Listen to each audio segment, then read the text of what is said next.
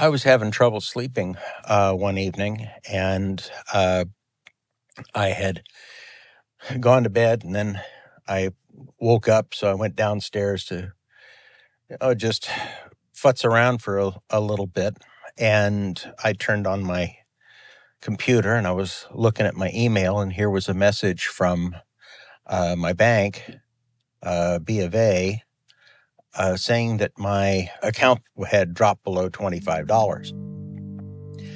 And at the time, as it didn't trigger anything in me, because I knew I had about $30-something in it, and it was a account that I used to keep money for equipment, materials, that type of thing for my business.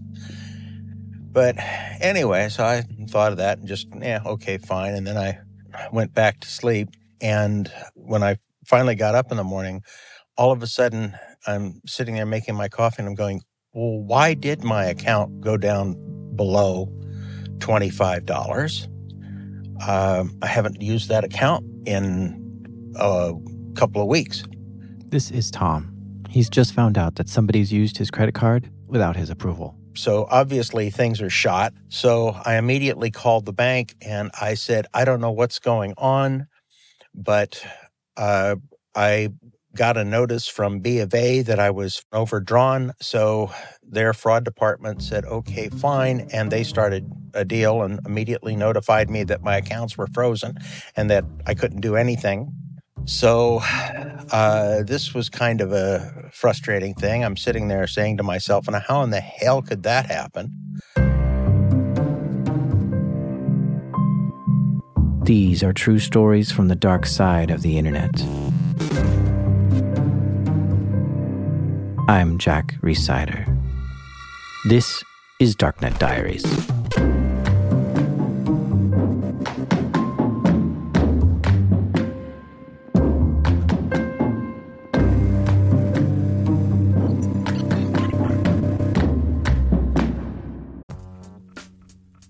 This episode is sponsored by Forward. Ransomware just spread through your firewall, from your development server to your production server. You thought your network was segmented, but it turns out the VLANs were set up wrong and production networks weren't isolated. Your business grinds to a halt while you pick up the pieces and try to recover. Small changes introduce huge risks, and large organizations struggle to manage the complexities of attack surface management. It begins at the network layer. Forward Enterprise tells me they're your best chance at finding a fully scalable digital twin software for your network. With Forward, you can view and search your entire network, model attack scenarios with a click of a button, and identify a blast radius in seconds. Get a demo at forwardnetworks.com. That's forwardnetworks.com.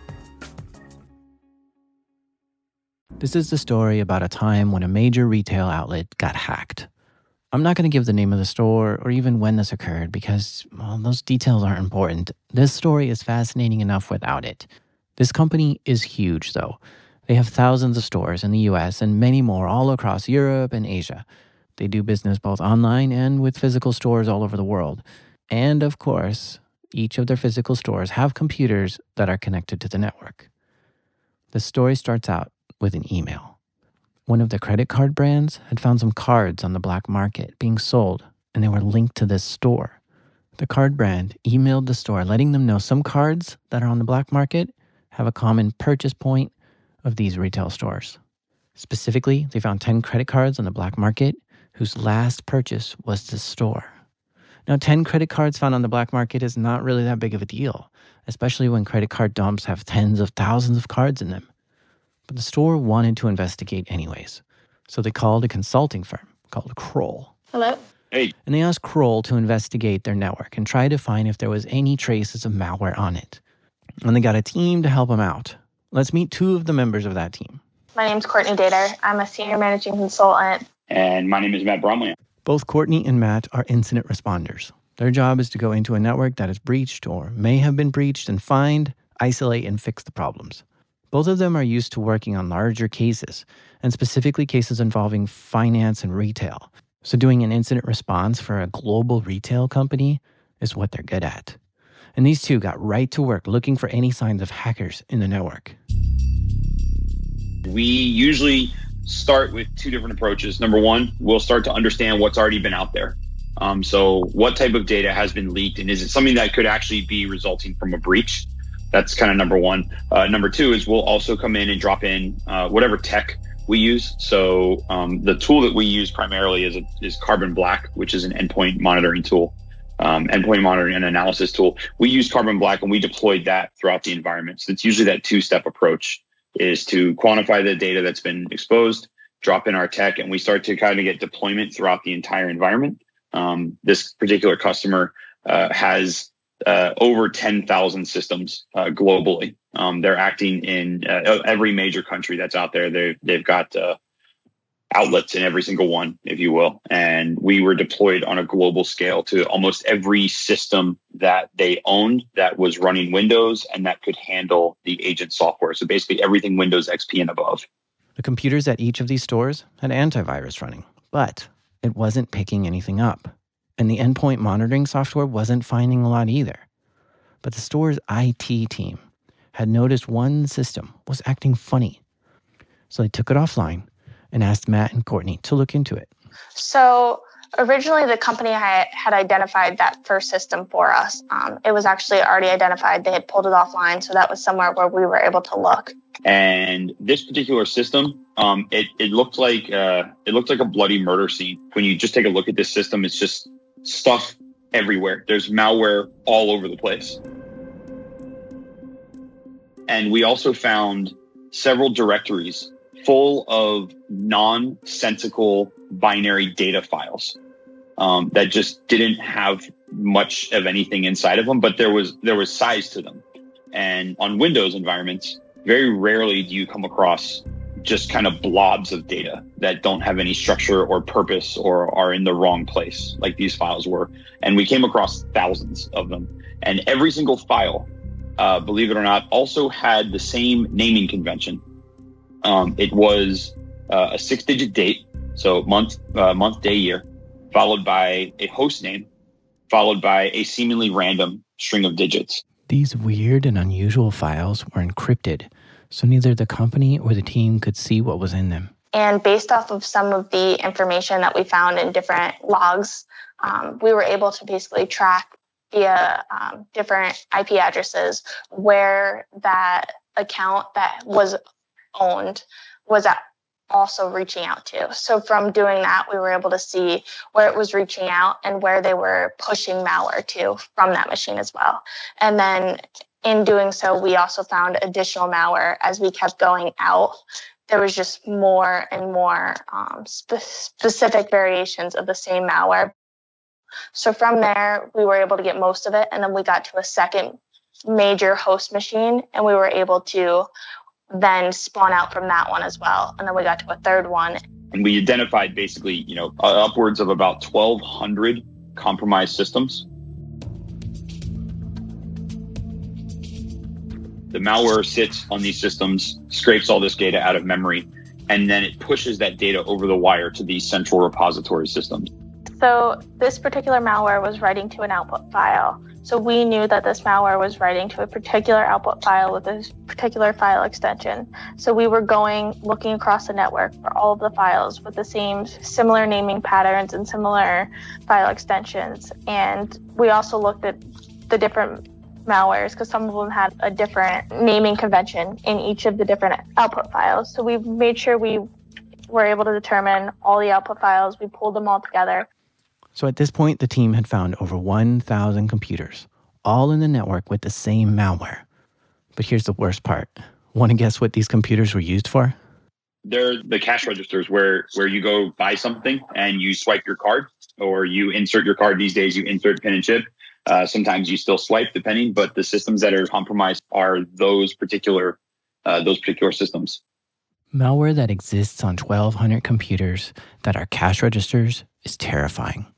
So the team began studying this malware to try to understand what it's doing. The output files were encrypted using XOR, and the company couldn't decipher it. But Matt and Courtney spent some time and eventually cracked the encryption. They were able to see what was in those files. What they saw confirmed their fears. The malware was grabbing every credit card that was swiped on that register and putting it in this file. The way that they were scraping cards were they were scraping from memory, but they did it basically using 15 and 16 digit characters. So they were pulling anything that was 15 to 16 digits, and usually it's followed by something along the lines of an equal sign or some sort of delimiter, and then it gives you the 4-digit expiration number. So based off of that, that's where they were able to pull card data down from memory. And using that basic algorithm, they were able to get mostly positives, but occasionally you do get a few false positives in some of the things that are scraped. This company is now in a nightmare scenario. So many of their cash registers have malware on it that's scraping every credit card that's being processed and then sending that data out of the network. As the credit card data leaks out of the company and into the wrong hands, the criminals who get these cards can use them for themselves. They do things like write the card data to a blank credit card and then withdraw cash from ATMs, or use these cards to buy gift cards and sort of launder the money. The thieves found a spring of seemingly endless money, and they were making some serious cash off this retail company. Our initial feeling was there's going to be a lot of data here. I don't know, the initial thing that you think about, and it's like an investigator's curse. You never want this number to be high, but one of the first things you think about is how much data has been stolen, how much data has actually been accessed. Because when you've got that much malware in an environment that big, the first thing you have to think is, I've just found thousands of output files. What are the chances that I'm also looking at millions of credit card numbers? You never want to be in that target world, right? Those tens of millions of numbers and that kind of stuff. You never want to be there. But unfortunately, when you uncover a breach this big, one of the things that creeps into your mind is, please don't be that large. But wait, that was North America. We found the exact same type of infrastructure in Europe as well as in Asia Pacific. We had these central pivot points that the attackers were using basically as clearing houses.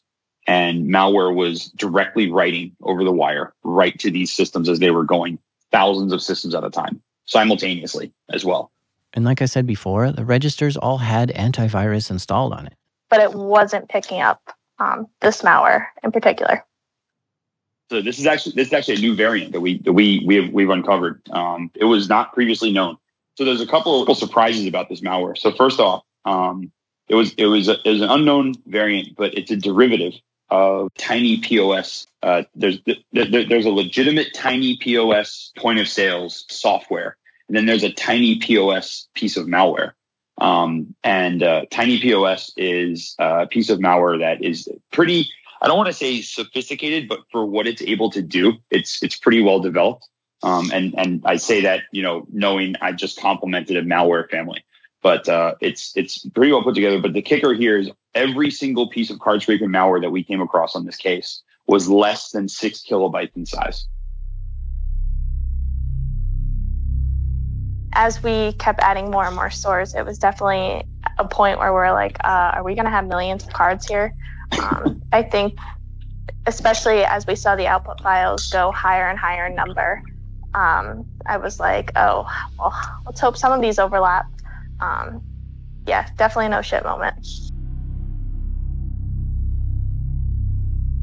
But wait, hold on. It's worse than that. About 80% of the systems was the point of sale registers. The other 20% was the back of house systems as well. That the back of house systems that sit in the back of the store that no one has access to, aside from the store themselves. But those systems had malware on them as well, and those systems were also had data that was being scraped in them too. Delivering this kind of news to the client is never easy. The team had to call the client to tell them what they found. Yeah, I would say it was us, them, and lawyers. That was a fun chat. So there's, I guess to give you a very brief perspective, there's always that moment of like, when you receive that external alert or when your client receives that external alert, there's always that moment of like, is this bullshit? Or like, how real is this? So when we had that call and we said, hey, FYI, we have uncovered this. We have uncovered this malware. We found what it's able to do. We've uncovered all these output files. The very first reaction, because the output files were encoded, they actually had a custom encoding that the malware was using. Because they were encoded, there was a little bit of like, well, that data is just garbage, right? There's nothing in there. And we're like, well, we actually decoded it. So there was definitely a little bit of a oh shit on their part as well, because it becomes real once you find out that, you know, kind of your greatest fear has come true, which is someone's been hanging out in your house for a while. The lawyers, they do a very good job of letting us get everything out, and then they process it, and then they come back and ask questions. But there's always a little bit of hesitancy. They want to make sure you're correct. Because if you come out of the gate, you say, yeah, we have evidence of a credit card breach. There's a lot of wheels that start to turn. You're on a clock, depending on the states. You know, some states you're on a clock then about disclosure and that kind of stuff. You've got to file for protection with the credit card brands and everything like that. So they ask as many questions as possible to make sure you're 100% positive and what you've seen backs up. You know, technically you can back up what it is you're saying, because they know that there's a lot of money about to be spent based on that finding, based on that opinion. So next, this is where Court and I then fall into the quantification mode, where now, okay, we've got a breach. Now we need to understand how wide, how big, and how much data is at risk here. That's kind of the next step that you want to answer is how much data is actually at risk when you have one of these breaches here, and just how far back does it go? Doing some digital forensics, the team was able to see when the malware was originally installed and where it came from. And from this investigation, they found the hackers were in the network for about 7 to 8 months. They were in there. They were in the network probably at least a solid month of just reconnaissance before they built their perfect piece of malware. And then even throughout time, we saw them make slight modifications to it as they kept going forward. They knew exactly where to go get the credit cards on every system.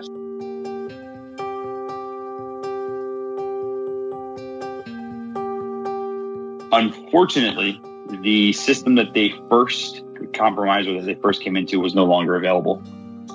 I think personally they came in with a fish, only because there was very little exploitation of systems. Even though there was a very vulnerable environment, there was very little exploitation of those vulnerabilities, and that may be again because they didn't need to do that. So I don't want to rule that out immediately, but I don't know. Most of these cases I always see start with some sort of a fish, especially to set up the infrastructure that these guys had, that the attackers had set up here. It makes me want to think it was likely a targeted approach.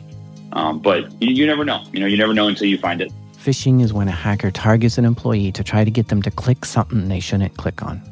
It could be an email with a malicious link. It could be a Word document with macros enabled. And once the person clicks the malicious link, that computer can become infected and then under control of the hacker. And when the hacker is in the network, they can move over to another machine to start setting up their malware. With simple cocktail napkin math, you're scraping, 600 stores, 500 to 600 stores for a period of 8 months. And that period of time includes the summer. It includes multiple sale weekends. It includes the build up to Christmas and that kind of stuff, including all those various time periods. You could very easily get into the hundreds of thousands or millions of cards easily with kind of those considerations and those factors. So the next step is let's get these output files parsed. Let's start to concatenate this data together, and let's start to dedupe it and see just how much data we've got exposed here. Yeah, I want to say it took us at least 2 weeks to get through all of the credit cards and really dedupe them and make sure that everything we had were actual card numbers. Something particular in this case that we ran into was credit cards that looked like credit card numbers but weren't actually valid card numbers. So that was something that we had to do a lot of deduplication and verification with. both on our end and with a little bit of help of the card brands, to determine if what we were seeing were all actually card numbers. We started uncovering card data that was expired. We're like, how are we finding so much credit card data that's expired? Like, it's one thing if you find, let's say you have 20 numbers from the day and you find one is expired. And you're like, oh, okay, someone accidentally swiped an old card or something, right? But then you start to wonder, you're like, why am I seeing a significant percentage of cards that have already expired? What was happening in this case is, if you remember earlier, I mentioned that the malware was on the back of house systems.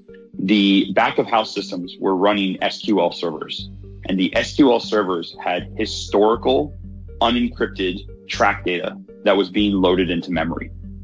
And the malware was picking that up. They were picking up transactions from as long as 4 years ago. So the attackers were effectively peeking back in time. They were looking at transactions from 3 to 4 years ago that they had no visibility to, which is another unique angle because most of this malware exists at the swipe, or it exists to steal at the swipe. This episode is sponsored by Arctic Wolf. For the very first time, Arctic Wolf is offering you access to the most forward-thinking ideas from their most knowledgeable experts. They're on a mission to be industry leaders in managed security operations. So Arctic Wolf Labs, with their team of elite security researchers, data scientists, and security engineers, have put together their top 2024 predictions. These predictions come from the intelligence and insight gained from trillions of weekly observations within thousands of unique environments. They follow the development of several trends based on their earlier simple iterations and anticipate which ones are positioned to take significant steps forward in the coming months. Learn what the new year holds for ransomware as a service, Active Directory, artificial intelligence, and more when you download the 2024 Arctic Wolf Labs Prediction Report today at arcticwolf.com/darknet.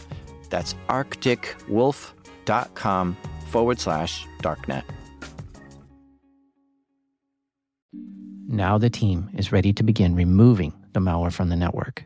They needed to understand every hole that was in the network and patch every one so that the hackers could not get back in. We didn't actually have to take any of the stores offline. Once we were able to really find those pivot points, taking those offline or at least making sure that we had process blocking in place was able to stop it for the most part across the network.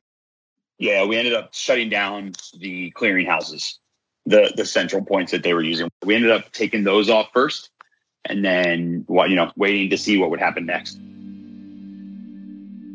When the first time we had kicked them out, we actually saw them re-enter through Asia. And within about 3 seconds of re-entering, they had re-compromised 40 different systems.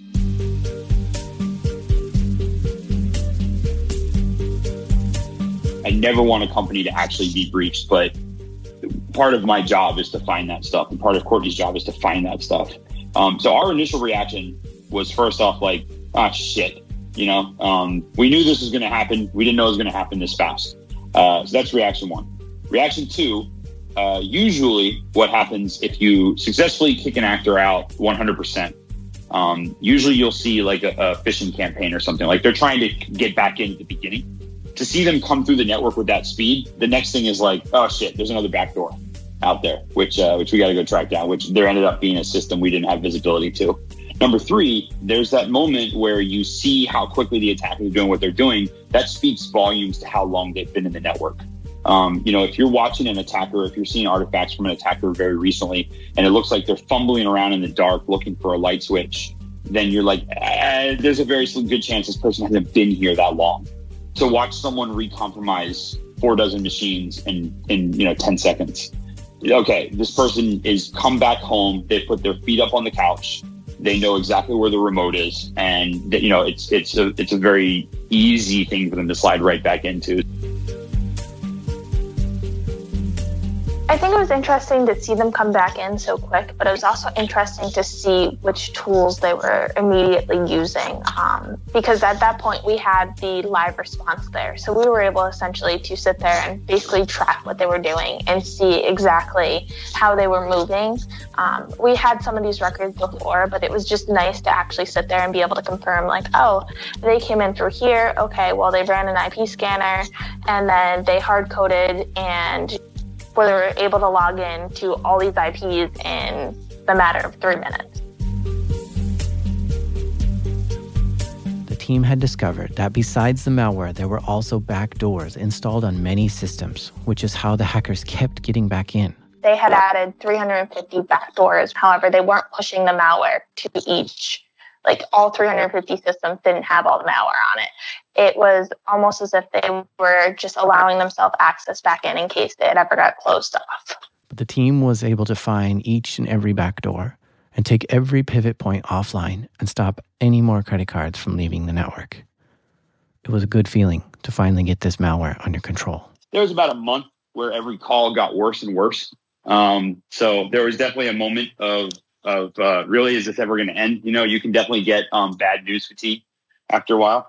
But eventually, once we started taking things offline, it then turned into positivity, and we were able to actually deliver good news calls, which is, you know, hey, we've actually remediated things. So the attitude started to shift once we had kind of figured out the way the attacker's global infrastructure was set up. But it was only, you know, it's only when you get to that point where you've kind of mapped out the whole world that you can start to actually breathe a little bit. Luckily, this malware was not ingrained to the point where it kind of became symbiotic with the environment like some malware families do. But this one was pretty easy to delete. And I don't say that as a challenge. I say it as it was definitely a pain in the rear. But it was simple enough to delete and then disable the services to prevent it from running again. As the team was cleaning the malware off the network, they gave some suggestions to the company to improve their security. Yeah, some password changes were necessary. Maybe something down the line of changing their network infrastructure so it's not so flat. That was definitely one of the things that enabled this malware to get as far as it did, because every system could essentially reach every other system. And there was similar passwords shared, administrator accounts, like privileged accounts that were accessible on many, many machines across the network. So I think this was a big learning point of how to properly secure your network and make sure your encryption is in place to prevent this from happening again. To try to trace this hack down to the person who was responsible is sometimes impossible. You can look for clues in the malware like the language that was used in writing it or the time zone that it's set to, but these things are just small clues that aren't very strong. Trying to figure out who did a hack is called attribution. I'm a firm believer that attribution doesn't really get you anywhere, unless you're sitting in a political or an executive role and you've got to make decisions off of who may be behind this keyboard and that kind of stuff. However, it's always interesting to know. The only thing I can say about this one is one thing we haven't mentioned yet. North America, there was one server that was treated as a clearinghouse. And then there was 2 additional systems that had backdoors on them. In Europe, it was very much the same thing. Europe and EMEA and whatnot was very much the same way. There was 1 or 2 systems that served as central pivot points. Asia, on the other hand, Asia had somewhere in between 350 and 400 unique backdoors installed at it. Almost every system got a backdoor. And a lot of the compromise itself actually started in Asia. It actually started in mostly Southeast Asia and that kind of stuff. And that doesn't lend to any attribution whatsoever. It's just when you're going after credit card data, it's a very interesting place to start, if you catch my drift. Even if you pinpoint it that specifically, what are you going to do, right? You're a company that's headquartered in the United States. What recourse do you have? You know, you've got to get your network back up. You've got to get to a point where you are not, you know, you got to get to a point where you're not having to fight fires every day. You don't really have time to, what are you going to hire a team to go after these guys or something like that? You know, I mean, good luck. So what was the final number of credit cards that were stolen? So that number is, to the best of my knowledge, still being sussed out. But I think after everything we had come across, we landed a little shy of 100,000. That was all, which was a very surprising number and a very relieving number as well. I don't know a lot about the current carding black market conditions, but it's safe to say these are probably too many cards for these hackers to try to scrape money out of themselves. So they're probably selling these cards in bulk somewhere. And the cards go anywhere from $10 to $100 each. So even if they got $10 per card, that means these hackers made $1 million off this company. So now the company has to do what it can to try to clean up the problem. Primarily, then it falls on to the company to work with the banks and work with the credit card companies and get new cards out there. This breach was publicly announced and it hit the news, but the public's reaction to it wasn't a huge deal. It was, in short, it was not as crazy as you'd think. It was not that big of a deal, and I say that because you've got predecessors like Home Depot and Target, and some of those huge major breaches. You've got predecessors like that which received weeks, if not months, of news. And this one was not as prolific as that. From kind of the worldview. That, and then on top of it with the whole network infrastructure right now and how often we're almost seeing these reported in the news, and some of the larger breaches that we've recently seen, including social security numbers. I guess credit cards kind of a little bit fall to the back. I know you're always worried it gets stolen, but in the back of a lot of people's minds, they're like, oh, I'll just replace it, get a new one. Besides this being a major headache for this company and even a bigger headache for the credit card companies and banks, this also can severely impact the people whose cards got stolen. At the beginning of this episode, you started to hear from Tom. It's possible that Tom's card data was stolen and sold on the black market, just like in the story you just heard. Someone used his card fraudulently, and his bank was investigating to see what went wrong. So let's hear how his story pans out. Well, the morning that they did it was the 12th or 13th of December. So this effectively wiped out Christmas. And I'm a licensed contractor, and I receive some of my business through an outfit. And with my accounts frozen and nothing able to go in or come out, the first thing I found was that they stopped working for me. And they said, well, your bill is overdue and your bill is overdrawn and we can't get any money, so you're stopped until something happens. But luckily, I had a financial backup on this. And so I was able to survive, but I could not work until this was finally taken care of. So it made a couple of months where things were very, very difficult.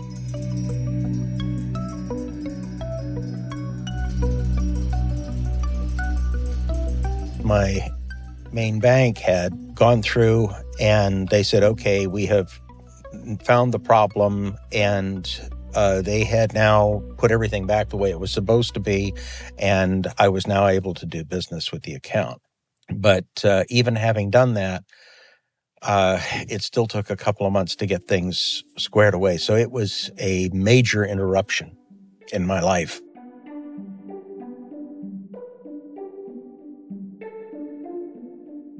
Courtney and Matt gave a presentation at the Kaspersky SAS Summit earlier this year. In their talk, they went into detail about this new strain of malware. They also reported this new strain of malware to the antivirus companies so it can be detected in the future. Matt has since moved from Kroll and is now working at Cylance, and has most recently been accepted as a SANS instructor, teaching digital forensics and incident response.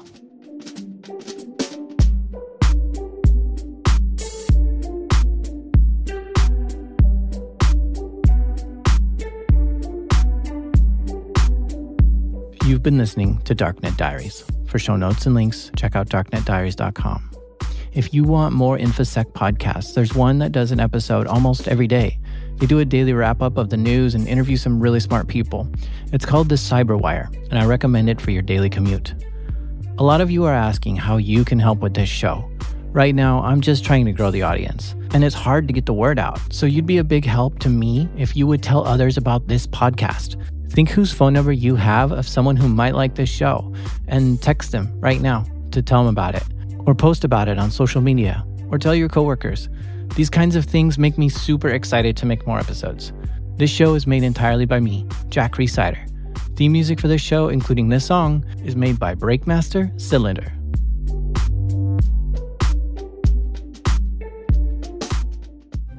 Hey, one last thing. I made something you might like. I made a random password generator. Yeah, it's a website that creates some fresh new random passwords for you.